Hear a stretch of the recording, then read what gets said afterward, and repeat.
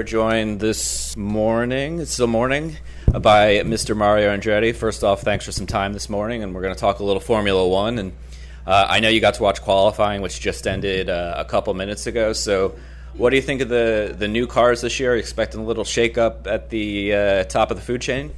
Well, huge shake-up, actually, so far, which is, I think, everything that they were hoping for, with the new rules. And seemed like it's a little more of a level playing field, at least for now. But I was surprised to see some of, like for instance, Kevin Magnussen, with the Haas car was right up in there, and again, I think all in all, to see the Ferraris up front, for real, it seems like I think it's I tweeted and I said it's always great to see the red ones up front, and Ferrari is always Ferrari, when it comes to Formula One, when they perform, it seems like the whole world comes alive. And so again, the usual suspects are up there, of course, Red Bull and Mercedes. They're always going to be there fighting, but what we have seen so far, I think, is actually very interesting to see how the season develops. So, good stuff. There's a lot of different takes on the new car this year. Mercedes having essentially no side pods and Ferrari having the kind of big swooping side pods. Is there one that you think might work better over the course of the year? Well, if I knew, I would bottle it and sell it. It's this is always interesting in Formula One, where you have one set of rule books, and there's always a different interpretation by the engineers, which that's the beauty of it. That's what keeps it interesting on the technical side. And when the cars, even you look at the side pods, the approach to that is so different from car to car, yet they're like, 2 100ths, apart in time. That's always been, to me, fascinating in Formula One, and it continues to be so. I think it looks a little more like spec when you look at the rear wing, which is everyone has the same thing. But other than that, here again, the Formula One engineers are like lawyers. It's how you interpret the law, it's how you interpret the rule book. Good stuff out there, though. The cars really look good. I think, with the new tires and bigger wheels and different rims and everything, the package, I'm looking at the Ferrari especially, looks the best that I've seen it. When the cars look good, they're always fast. But good stuff out there. Very positive. So speaking of good-looking cars, I wanted to get into a little bit of the 70s era with you, because now that the ground effect is becoming more important again back in F1, I wanted to hear some of your experiences coming into Lotus in, 76, and then the ground effect car at 78, 77, 78. Well, obviously that was it was a discovery that almost came by accident, if you will, mainly because, we derived, I got some idea from the March, the 701 March that I drove in 1970. We were in South Africa testing, and because the elevation factor and the normally aspirated angle, we thought that we tried to get rid of anything that would have frontal area, and the March had the two side pods, and they were like a wing shape, but they were just there was not fuel tanks, and the only thing was aerodynamic. And we thought, well, we just remove those, and maybe because it's maybe more frontal area, and all of a sudden I'm flying the front end, and I figure, there's some downforce here. And that's what I put on the table when we were discussing at the end of 76, with the engineers and Colin, and I said, there's something to be said for the effect that we got there. So, and Colin, they went on and they put the much bigger section there with wing section, but with a fence, to direct the air, much better, and exit behind, and and of course, that gave us some ground effect. However, we were testing in Hockenheim, and at the end of the two long straightaways, the long right-hander, all of a sudden, I'm finding that as the car is rolling, I was closing the gap, on the left side, and all of a sudden I picked up quite a bit of downforce in the middle, and I started really going, much quicker because of that. But then I said to Colin, there's something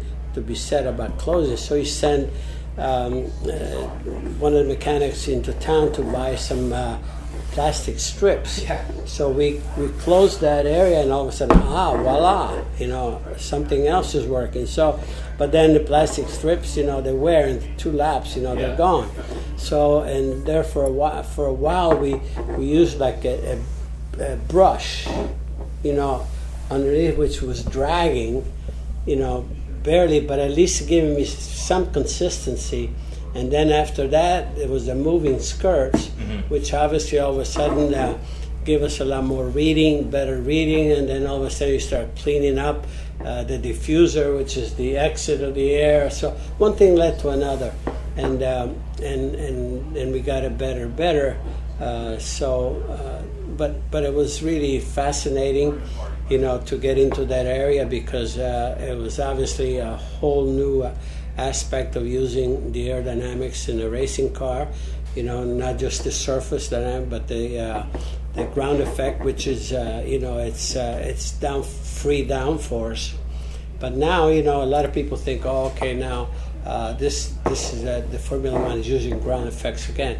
Well, they've had, but it got to the point in the early '80s where there was even so much downforce, it was almost ridiculous driving the car. Right. So tried to put it back in the driver. So they went to a flat bottom, still downforce. They always had the ground effects. Yeah. But now, but they were, with that, obviously to balance that, they were using a lot bigger wings. So. And that's what created the turbulence more and more. So what we're trying to achieve now is to get more ground effect with tunnels, right. With a tunnel downforce, and reduce some of the need for downforce for the rear wing and so forth. Which and again they cleaned up the car considerably, to just again to reduce, as I said, the turbulence, which obviously prevented the cars from being running behind one another. And now I think it's going to open some of that up. I don't know if how much percentage they achieve, but we'll find this out, tomorrow when the race is on. But again, nevertheless. The technical side, they're always trying to make the racing, more palatable, to create more action, for overtaking, and I hope they, that as time goes on, they can achieve that, because that's what we want, as spectators, as fans. It's always a daunting job for the technical side, the technical committee, to arrive at the proper solutions, but everyone is working on it, and I can say the cars really look awesome, this year. So good stuff. I wanted to ask if when you started driving those cars with the massive ground effect, did you really have to change your driving style at all, or was it a big adjustment as it went on? Well, it's always a big adjustment. I mean, you hear even the comments from the drivers now versus last year's car. I mean, anytime you change the characteristic of the car in any way, especially aerodynamics, which is the most powerful part of giving the car performance, and depending how you derive at that, you have to adapt to it, of course. And that's the trick, and that's the challenge, for a driver to be able to just really understand what the car actually wants, and then and maximize what the car can give you, type of thing. So, and that's something that again it's been there forever, from a driver standpoint. and some adapt easier than others, which is a natural thing. And those are the ones that obviously, we just heard a comment between Charles Leclerc and Carlos Sainz. Yeah. Carlos Sainz is, for some reason, I'm not getting it. I'm like within a couple of tenths or maybe sometime a half a second, which, is driving him crazy. But he'll figure out. With some drivers, you can figure out a little sooner than others. But, that's the beauty about the sport. Just, it's all about the individual and how you deal with it. The challenge is all over the place. So, on the new cars, we might see an Andretti entry in the next few years, and kind of Colton Herta has been talked about as somebody who is, could be really successful over there. What, as a driver, makes Colton Herta so adaptable to, really every Indy car he's driven, Indy Lights, and maybe Formula One, he just adapts quickly, and he's up to speed. He was fourth or fifth quickest this morning here, third here at Texas this morning. So what makes him so good at what he does? Well, here again, he demonstrated the ability immediately going through the ranks. Everywhere that he has been, he's been right at the top. And again, that always tells you something about the individual. And when he finally arrived at the top level of Indy cars, being the youngest driver to ever win an IndyCar race, and how he won it, and not only that, but the subsequent races, he won every race on speed, not strategy, not fuel mileage, not any of that. And without making any mistakes. You got to go in and out of the pits. You got to do all those things. And if any mistakes are made by the pits, the guys are giving him service, if anything, but not him. And again, that to me spells championship quality, but also put him where he wants to go. And for many drivers, the ultimate goal is always Formula One. Let's face it, it's any way you look at it, it's the Olympics of motorsport. So that's the way I looked at it myself, and I derived tremendous satisfaction out of Indy cars and everything that. Hey there, and welcome to the Joy of Paddle podcast, hosted by me, Minter Dial, a veteran of the paddle tennis world, and sponsored by Paddle 1969. Whether you're a paddle tennis aficionado, just beginning, or have never even heard of paddle, or padel, as it's called in North America, this is an exhilarating new show that delves into the captivating stories of notable paddle personalities worldwide. In its inaugural season, you'll be treated to exclusive anecdotes, valuable tips, life lessons, and humorous moments shared by esteemed professional paddle players, industry insiders, and passionate paddle enthusiasts. With each season aligning with the Pro Tour, you can anticipate 2 engaging episodes per month. The Joy of Paddle podcast is part of the Evergreen Podcast Network, where you can find other great shows in a number of categories, such as sports, health and wellness, true crime, and fiction. To find out more about Evergreen Podcasts, go to www.evergreenpodcast.com. Vamos!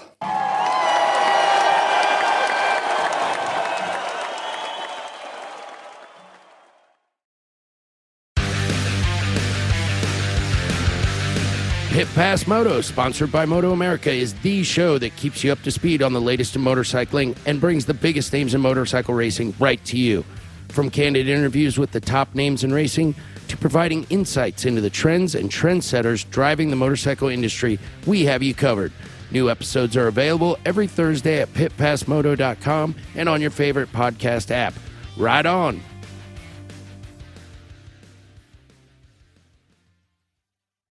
I've driven here, but like I said, for me, it was just another notch, and to get into Formula One and to get with the team that can give you the equipment to be able to perform. That's the other trick, obviously, because you need the equipment that's capable. And but going back to Colton. My money is on that kid. I mean, I tell you what, he has shown over and over. I just love his demeanor. and the fact that he really, really wants to. I know that his desire to be there is also huge, because you need that first and foremost, to be able to perform and get it done. And so I just want to see him there sooner than later. Yeah, I guess I had one more question about the possible tracks we could see F1 going to. If you had to pick maybe one of the older tracks that F1 had raced on, I know they're thinking about adding some venues in the United States, but if you had your pick, would it be fun to see F1 go back to Long Beach? I doubt we'll ever see that, but would it be cool? Or Watkins Glen or something like Detroit? Well, I'd like to see Formula One actually on a not on this. Just I like to see Formula One on a permanent circuit, because that spells future. I mean, we've seen Formula One here after they left Watkins Glen being a gypsy everywhere. Long Beach a couple of years, then then they go to Dallas, then they went to Phoenix. But it was just the fact it was temporary. It's just temporary. Now the fact that we have COTA now, obviously spells future, solid future. And we love Watkins Glen would be great, but Watkins Glen, the facility is not up to the level, to host Formula One, unfortunately. So, I don't think we have, other than, COTA, I don't think we have an acceptable facility for Formula One yet here in the United States. Miami, obviously, that's going to be one, and even though it's labeled as a temporary course, the investment that's going in there is for the future. It's solid, and so I'd love to see that commitment. This talk about Las Vegas, I just that. If they do something in Vegas, I hope it's permanent, because there's that's the point. I mean, to me, Vegas is too much glitz and glamour about other things, and I like to see a racetrack to be actually main event also, not just another thing that probably we could do away with the year after. So. But the investment that we have, of course, with COTA and Miami, I know that for the foreseeable future, I think we have 2 at least solid events here in the U.S., and that's huge. That's great for Formula One, and great for us that we love Formula One. Agreed. All right, last question. The F1 champion in 2022 will be which driver? I tell you, right now, actually, my what you call the thing is very foggy. My crystal ball is very foggy. That's totally fair, understandable, and we'll wrap it there. Mario, thanks for the time this morning. It's been a pleasure, and look forward to seeing the Andretti clan hopefully in F1 soon. Yes, we are too. Running should be simple. Just put on your shoes and go. And yet, when you try to learn about how to get better at it, especially as you age, you're confronted with conflicting advice, complicated workouts, and confusing nutrition trends that just won't work for you. On The Planted Runner, I'll share exactly how to run faster, longer, and feel great doing it at any age, because you don't have time to waste. I'm Coach Claire Bartholic, and I went from not running at all in my late 30s to finishing a marathon in 2:58 at age 42, all on a plant-based diet. I've helped hundreds of runners achieve new personal records well into their 60s and even 70s with science-backed training, plant-based nutrition, and proven mental strength techniques. Each episode of The Planted Runner is like a private coaching session on the run, where you'll learn from me and the guests I interview. You'll get actionable lessons to help you become a better runner every week and reach goals that you never thought possible. Whether you're training for your first 5K or your 50th marathon, take along The Planted Runner on your next run. Let me show you how your best running is still ahead of you.